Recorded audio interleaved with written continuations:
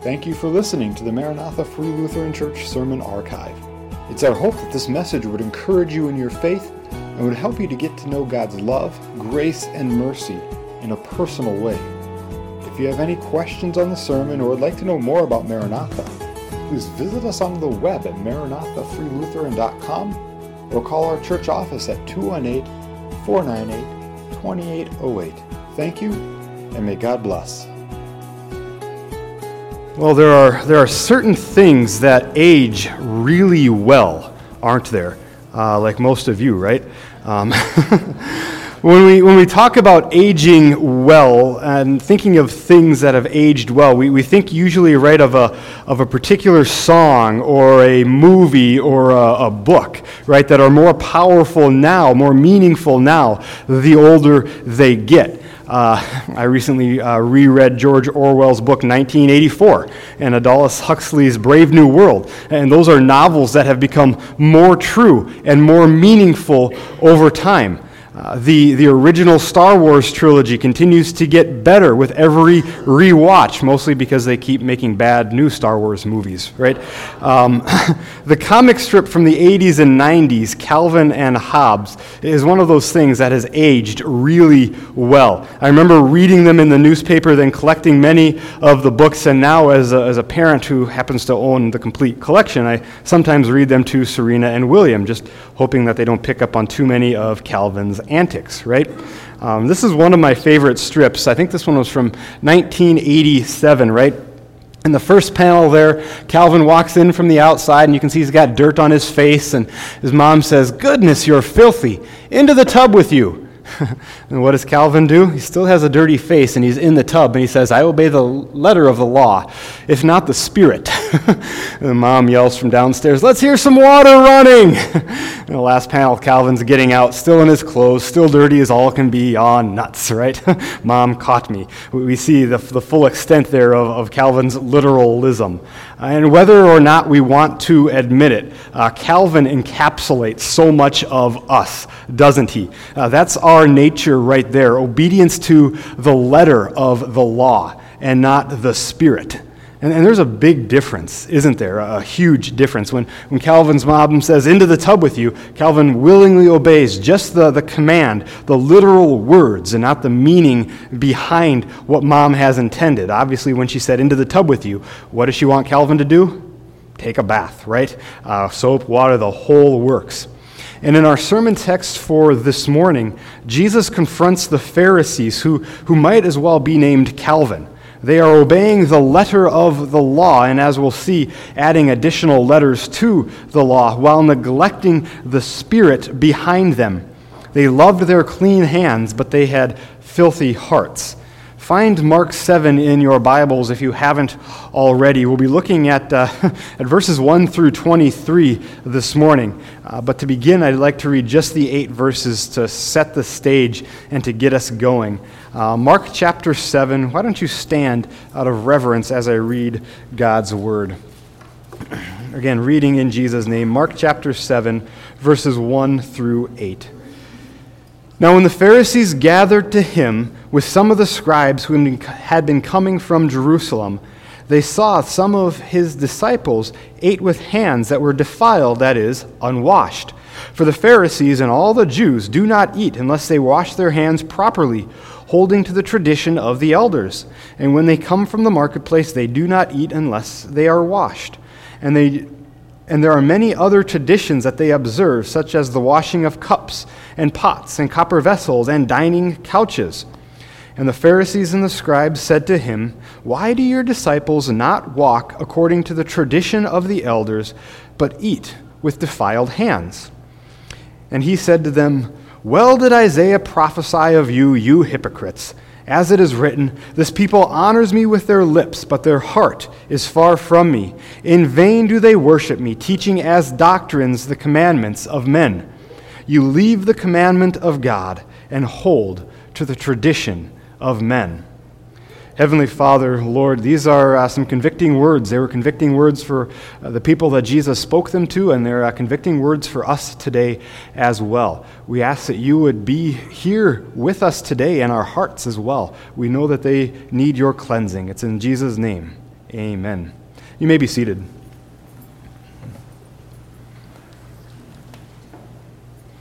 Mark begins this chapter of the gospel and this confrontation by telling the Pharisees and the scribes that they'd gotten together to gang up on Jesus and his disciples. The scribes, if you remember, they were the lawyers, they were the teachers of the day. They were the ones who studied, who interpreted and taught the law, the Torah, and they also passed down the traditions of the elders that had been put in place years before. And the Pharisees, of course, are the religious extremists of Jesus' day. They were a sect of Judaism and a sect that tried to get the rest of Israel to conform to their standards, their tradition, their extreme ethic. And they were marked by their separatist lifestyles that were strict and often unforgiving. Pharisees were really good at being Calvins, really good at obeying the letter of the law, but neglecting the spirit, the intent behind it. And Jesus and his disciples, as they're traveling around preaching and teaching and healing the sick, they often ended up at the same dinner parties as some of the Pharisees and scribes. And I don't know if the hosts just love to see that confrontation, because you think that would be inevitable. Whenever you invited the Pharisees and Jesus to the same party, there would be a clash.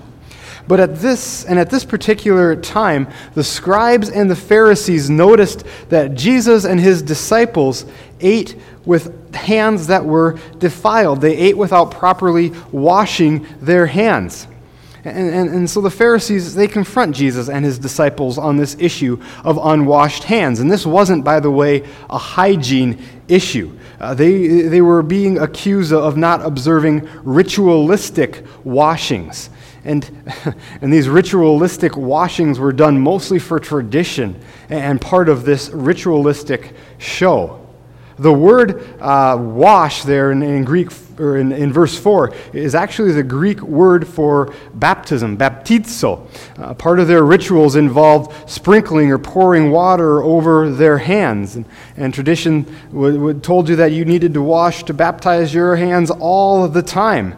For example, whenever you came back from the marketplace, you were supposed to wash, because at the marketplace you might have unknowingly brushed up against something or someone that was ritually unclean, like maybe a certain type of insect or a certain type of fish or even something as unclean as a Gentile. You were supposed to do this ritualistic washing when you got back from the marketplace, when you got back, and then before you sat down for meals too. Anytime you left, you were supposed to do these ritualistic washings. And it begs the question, where did all of these things come from? Where did all these rituals come from? They weren't prescribed in the Old Testament, in the Torah, but they were passed down from oral traditions and from the traditions of the elders of Judaism. And that's the second accusation that the scribes and the Pharisees leveled at Jesus that day and his disciples. They do not hold to the tradition of the elders. You probably noticed that phrase repeated a couple of different times in Mark 7. It comes up, I think, in verse 3 and then later on again in verse 5. And this accusation really gets to the heart of their complaint. You're not holding to our traditions. And the traditions of the elders was also called the oral law. And it had been around for around 200 years before Jesus came. And these traditions were originally intended to help the Jews keep the Torah, the law that God had given to Moses. They were described as a fence around the law, helping people to stay away from breaking the law. But as time went on, more and more traditions were added, additional fences were installed. And this had the opposite effect. Instead of helping people keep God's law, instead of helping them follow the Lord, people got more confused as to what was prohibited and to what was allowed. The oral traditions of these elders were finally codified in written form in the 3rd century, around 200 years after Jesus. It's called the Mishnah, and it's 186 pages of rules and regulations, and 35 of these pages were dedicated to the ritual washings of cups and bowls. And if you want, you can go find it online, and some great reading before bedtime because it'll put you to sleep pretty quick. Kent Hughes made a summary of some of the traditions found in the Mishnah this way, and I have it here on screen. He said, in an effort to protect the Sabbath from being broken through inadvertent labor, the Jews were given an amazing list of prohibitions, fences around the law, right? For example, looking in a mirror on the Sabbath was forbidden, because if you looked into the mirror on the Sabbath day and saw a gray hair, you might be tempted to pull it out and thus perform work on the Sabbath. I won't ask if any of you broke that Sabbath regulation this morning, right? He goes on to say, you could not also wear your false teeth, because if they fell out, you would have to pick them up, and that would be working. Right? In regard to carrying a burden, you could not carry a handkerchief on the Sabbath. All right? That meant if you were upstairs and wanted to take your handkerchief downstairs, you would have to tie it around your neck, walk downstairs, and untie it. Then you could blow your nose downstairs. All right? The rabbis debated about a man with a wooden leg. If it caught fire, could he carry his wooden leg out of his house on the Sabbath? Would that be considered work or not? All right? You could spit on the Sabbath, but you had to be careful where. If it landed on the dirt and you accidentally scuffed it with your sandal, you would be cultivating the soil and thus performing work. All right? This must have been tough, if not impossible, for the people to keep it all straight and all together. These fences, originally intended for good, became hurdles that nobody could successfully navigate. And it was those traditions that Jesus and his disciples were being accused of not observing. You don't ritualistic wash your hands. You don't observe the tradition of the elders. But instead of washing hands, Jesus tells the scribes and the Pharisees and us today to wash your heart. Wash your heart. And that's what he gets at in the second part of this sermon text. And the heart washing involved three different facets. First, Jesus says, stop play acting. Look at verses 6 and 7 again. And he said to them, well did Isaiah prophesy of you, you hypocrites. As it is written, this people honors me with their lips, but their heart is far from me. In vain do they worship me, teaching as doctrine the commandments of men. You hypocrites, Jesus says. Nobody likes a hypocrite, do they? Originally, the word hypocrite referred to an actor on stage. In the absence of high-def 4K TVs, when you sat nosebleed at a play, you couldn't tell the emotion that was conveyed by an actor's face. So actors would wear these various masks to communicate what they were supposed to feel, right? Great big smiley faces for somebody who was feeling joy and excitement, a frown to convey sadness or anger, and of course the emotions that the character portrayed were independent, were separate, were detached from whatever emotion that the actor who played the character may have felt, right? So over time, the word hypocrite came to speak of one who said one thing and yet did another, right? And we witness examples of hypocrisy every day. Politicians are easy to pick on because of the public life that they lead, right? Mayors who limit gathering sizes and mandate masks for their city only to leave the press briefing and go to a large birthday party that's unmasked, right? Senators and representatives who tell us to cut our carbon emissions while flying around the United States in their own personal private jets. A governor who's part of the Me Too movement is removed from office for sexual misconduct. And it's not just politicians who are hypocrites. An overweight doctor who tells you to eat healthier. A pastor who abuses those in his care. A policeman who steals drugs from drug dealers. The list goes on. This week I spent some time at a coffee shop preparing for this sermon, and normally I have my earbuds in when I study, but for a while I took my earbuds out and just listened to the conversation that was going on around me and that some of the employees were having, and I could actually hear that conversation really well because it was early in the morning and I was the only one in the store. And I listened for more than 15 minutes to these employees badmouth some of the regular customers, some of the DoorDash delivery guys, some of their fellow employees. And they were pretty vocal, in fact, about one particular employee, one particular coworker using her name often.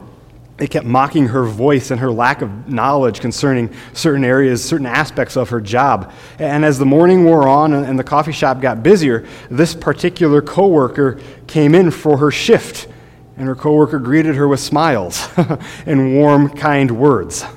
Hypocrites, right? I wanted to go up to that gal and ask her, do you know what they're saying about you? Do you know what they are really thinking? But in all reality, I was just really wondering what they were going to say about me when I left the coffee shop. Ironically, one of the most ironic things about that whole situation, and I took a picture of it, and I should have put it on the screen for you, was that there was a sign on the counter, probably handwritten by one of the employees that morning. It was on a whiteboard, and it's often changed. But there was a sign there that very morning that read, "Use your words to build up rather than destroy." Hypocrites, right? Hypocrites. And hypocrisy isn't limited to just a secular realm. It's contagious in our spiritual matters as well. And that's what Jesus is really getting at in these verses. He quotes from Isaiah 29, verses we read this morning. "These people honor me with their lips, but their hearts are far from me. In vain do they worship me, teaching as doctrines the commandments of men." The scribes, the Pharisees, they were honoring God with their lips. They were saying all the right things to his face, doing all the right things for God and his people, but that was it. Their heart was not in it at all. And in fact, their hearts were anywhere but with the Lord. The hand washing, the ritualistic fasting, the giving of alms, the prayers offered in the synagogues, all of it was for show. None of it was for the Lord, but they did it to spotlight themselves and build up and pad and puff their own egos. In Matthew chapter 6, Jesus accuses them of practicing their righteousness, doing their good deeds, only to look good in the eyes of their neighbor, their fellow man, and not out of a genuine concern for the Lord or care for his people. Hypocrisy, play acting. It's easy to call out in the lives of others, but it's really hard and painful to do it in our own lives, isn't it? And instead of examining the specks of dust in the eyes of others, let's remove the logs in our own eyes, right? When we confess our sins each Sunday morning, is there real confession that's happening? Or do you just mouth the words because that's what we're supposed to do? When we stand to read Scripture, do you do it out of habit or out of real reverence for the Word of God? When we pray the Lord's Prayer, are we really praying, or are we just thinking about the cookies that we're going to eat in just a few minutes? It's not just corporate customs that we can do on a Sunday morning that can become routine. Even our own devotional lives can become a habit. The way we dress on a Sunday morning and the rest of the week might not be for the Lord, but it's so we noticed by others and get their praise. We can serve on all the right boards and the right committees in order to look good before others, but again, it's all for show sometimes. And one could argue that if we do all these things like confessing our sins and standing when we read the Bible and reciting the Lord's Prayer together, if we do all of these things and they're just becoming routine and habit, let's get rid of them, wipe it all away. And right, there might be some logic in that. If it's not helping you worship the Lord, right, then stop doing it, right? But the flip side of that coin and that argument is that everything can become a routine and a habit, even if with the trendiest of worship styles, right? You can sing the newest of songs, and your heart can still be far from the Lord. You can listen to the most dynamic of preachers, and yet your heart will still be thinking of other things, the things that are going to go on that afternoon or that week. The call of Jesus here isn't to stop doing all the things that we've been doing, but to check our hearts and make sure that we are living in a right relationship with the Lord. And then the things that we do, the confessions, the Bible reading, reciting the Lord's Prayer, they take on new purpose and new meaning. Let's stop play acting. Let's start worshiping God again. The next thing that Jesus tells the scribes and the Pharisees is to stop invalidating God's word. Stop invalidating God's word. This is in Mark chapter 7, verses 8 through 13, and I'll read those here. You leave the commandment of God, Jesus says, and hold to the tradition of men. Furthermore, he said to them, you have a fine way of rejecting the commandment of God in order to establish your own tradition. For Moses said, honor your father and mother, and whoever reviles father or mother must surely die. But you say, if a man tells his father or mother, whatever you would have gained from me is Corban, that is, given to God, then you no longer permit him to do anything for his father or mother, thus making void the word of God by your tradition that you have handed down. And many such things do you do, Jesus says. The scribes and Pharisees had committed two errors, and Jesus isn't shy to call them out. First, Jesus accuses them of abandoning God's word. He charges them of leaving, of rejecting, of making void the commandments of God. And it's easy to see why, isn't it? With all of those fences around the law, they had practically forgotten the commandment and the reason the Lord gave them that commandment. They had abandoned God's law, and whenever God's word is abandoned, there's always something that rises up to take its place. And in this case, the scribes and Pharisees had elevated their own traditions to that place of honor that God's word had formerly had. And this is, again, the second error that Jesus charges his people, or charges the scribes and Pharisees for. They have elevated their own rules. The fences had become more important than what they were guarding. And Jesus gives a very specific example of how this played out. In verse 10, Jesus summarizes the fourth commandment from Exodus 20 and then quotes a verse from Exodus 21, both of which emphasize care and concern for parents, one from a positive perspective, honor your father and mother, and the other from a negative aspect, whoever reviles his father and mother must surely die. But one of the traditions of the elders that had been passed down began to supersede these simple basic commandments. The elders had instituted a law called Corban that provided illegal loopholes to get around the fourth commandment.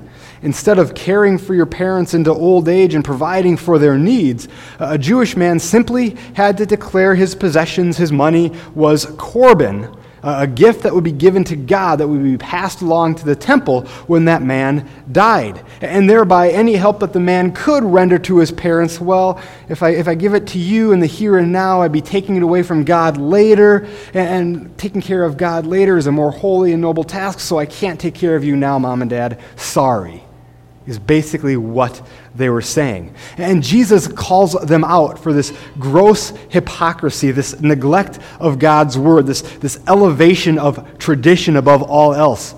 Jesus says, stop play acting. Stop invalidating God's word. Wash your hands, or wash your heart, not your hands. And that's what Jesus gets at into the last section that we're going to look at this morning, verses 14 through 23. And in these verses, Jesus tells the scribes and the Pharisees to guard your heart and eat your bacon. Guard your heart and eat your bacon. Let's look at these verses here. And he called the people to him again and said to them, hear me, all of you, and understand. There is nothing outside a person that can, by going into him, defile him. But the things that come out of a person are what defile him. And when he entered the house and left the people, the disciples asked him about this parable. And he said to them, then are you without understanding? Do you not see that whatever goes into a person from the outside cannot defile him, since it enters not his heart, but his stomach, and is expelled? Thus he declared all foods clean. And he said, what comes out of a person is what defiles him. For from within, out of the heart of man, come evil thoughts, sexual immorality, theft, murder, adultery, coveting, wickedness, deceit, sensuality, envy, slander, pride, foolishness. All of these things come from within, and they defile a person. Guard your heart and eat your bacon. I don't know if we as New Testament Christians fully understand the radical nature of this passage of Scripture. Commentator William Barclay said this passage is well nigh the most revolutionary passage in the New Testament. And it's radical for good reason. Strict dietary laws dominated Judaism in Jesus' day, and still do to this day, in fact. There were and there are a multitude of foods that the Jews will not eat, right? Leviticus 19, Deuteronomy 14, among others, spell out in long detail foods that were clean, okay to eat, and unclean foods that the Jews could not eat. Right? Pork is the obvious no-go there, right? Shellfish, sturgeon, catfish were all non-kosher. Broccoli, asparagus, cauliflower are all non-kosher. Blackberries, raspberries were to be avoided as well. In many circles nowadays, Jell-O is considered non-kosher by most by most rabbis. Well, some marshmallows are okay to eat. It all depends on what animal the gelatin came out of that makes those foods, right? Jews saw and continue to see this day these dietary restrictions as being a distinguishing mark, one of the things that sets them apart from others. But Jesus knew that foods don't make you clean or unclean, righteous or unrighteous. The things that we eat, the things that we drink don't make us good in God's eyes. Therefore, we can eat bacon and enjoy it. Praise the Lord, right? However, the first century Christians, especially those coming from Jewish backgrounds, had a really hard time giving up a lot of their dietary customs. When you read through the book of Acts, you discover that many of the arguments that the early church had revolved around the eating of food, what to eat and who to eat it with. Could you eat food that was sacrificed to an idol? Could you eat in the same house as a Gentile? Thankfully, they remembered Jesus' words, and the Lord, through His Holy Spirit, directed them to stop clinging on to these external things. Our relationship with the Lord God is not a matter of the stomach, Jesus says, but of the heart. And more specifically, it's what comes out of the heart that really and truly reveals our nature and our character and the state of our relationship with the Lord. That's why He tells us to guard our hearts. And our hearts need guarding, don't they? In verses 21 and 22, Jesus lists 13 different sins that defile a person, and this is by any means not an exhaustive list of sins. Jesus could have added thousands more. But the point is that our sin is what defiles us and keeps us separated from God. And our hearts, in and of themselves, are unclean, polluted, poisoned by our sin. And not only the sin that we do externally, visible to all, but the thoughts and intentions of our hearts defile us as well. And our defiled hearts only stand to condemn us before God. Our sin separates us from the Lord, and there is nothing we can do in and of ourselves to cleanse our own hearts. All of our own efforts to cleanse ourselves fall short. Have you ever tried to clean a countertop with a dirty rag or a dirty washcloth? How well does that work, right? You try to mop a floor with dirty water, it doesn't go so well. All you do is spread the dirt around, right, and make more of a mess for you to clean up. And that's what it's like when we try to cleanse our own hearts. Our own efforts to take care of our sin fall short, and we end up spreading the dirt in our hearts and our souls around more and more, making more of a mess. We needed something external to cleanse our hearts, don't we? We need something outside of ourselves, and the Lord God knew that too. That's why Jesus came. He came to give His life, to die on the cross in your place and on your behalf, shedding His blood for you. And that His blood is that cleansing agent that our souls so desperately need. And when you receive Jesus, whether that was at your baptism, your washing as a baby, or whether you came to the Lord later in life, whenever you receive Jesus, His blood is applied to you, to your sin, to the sin of your soul, and cleanses it perfectly and wholly. We no longer stand condemned before God because of the blood of His Son. Jesus covers us from all of our sin. Amen. Now, that doesn't mean that we still don't struggle with sin. do we? No, far from it. As believers, we need the washing of Jesus daily. We need his grace to be applied every day, often. Because of the temptations of the world, we continually need to guard our hearts. We need to watch what we put into our hearts and into our minds, what movies we watch, what TV we watch, what music we listen to, what conversations we have, what we scroll through on social media, because those things put into our hearts eventually find their way out again. And because of our sinful nature, a nature that won't fully be removed on this side of eternity, our hearts are always inclined towards sin. We want to be Calvins, obeying the letter of the law, but not the Spirit. We need to come in daily repentance and faith to Jesus, who won the victory over sin on our behalf. And as we eagerly await his return, he'll set all things right in the end, cleansing us completely. Amen. Heavenly Father, Lord, I thank you for sending your Son Jesus to cleanse us from our sin. We thank you that you, in your grace and your mercy, you loved us enough to send him for us. Lord, and as we go out into the world, we battle temptations on a daily basis. We battle sin in our own hearts and in our own souls. We pray that you would give us the strength we need to battle the world, the flesh, and the devil every single day, every single hour. We thank you for the victory again that we have in Jesus. Amen.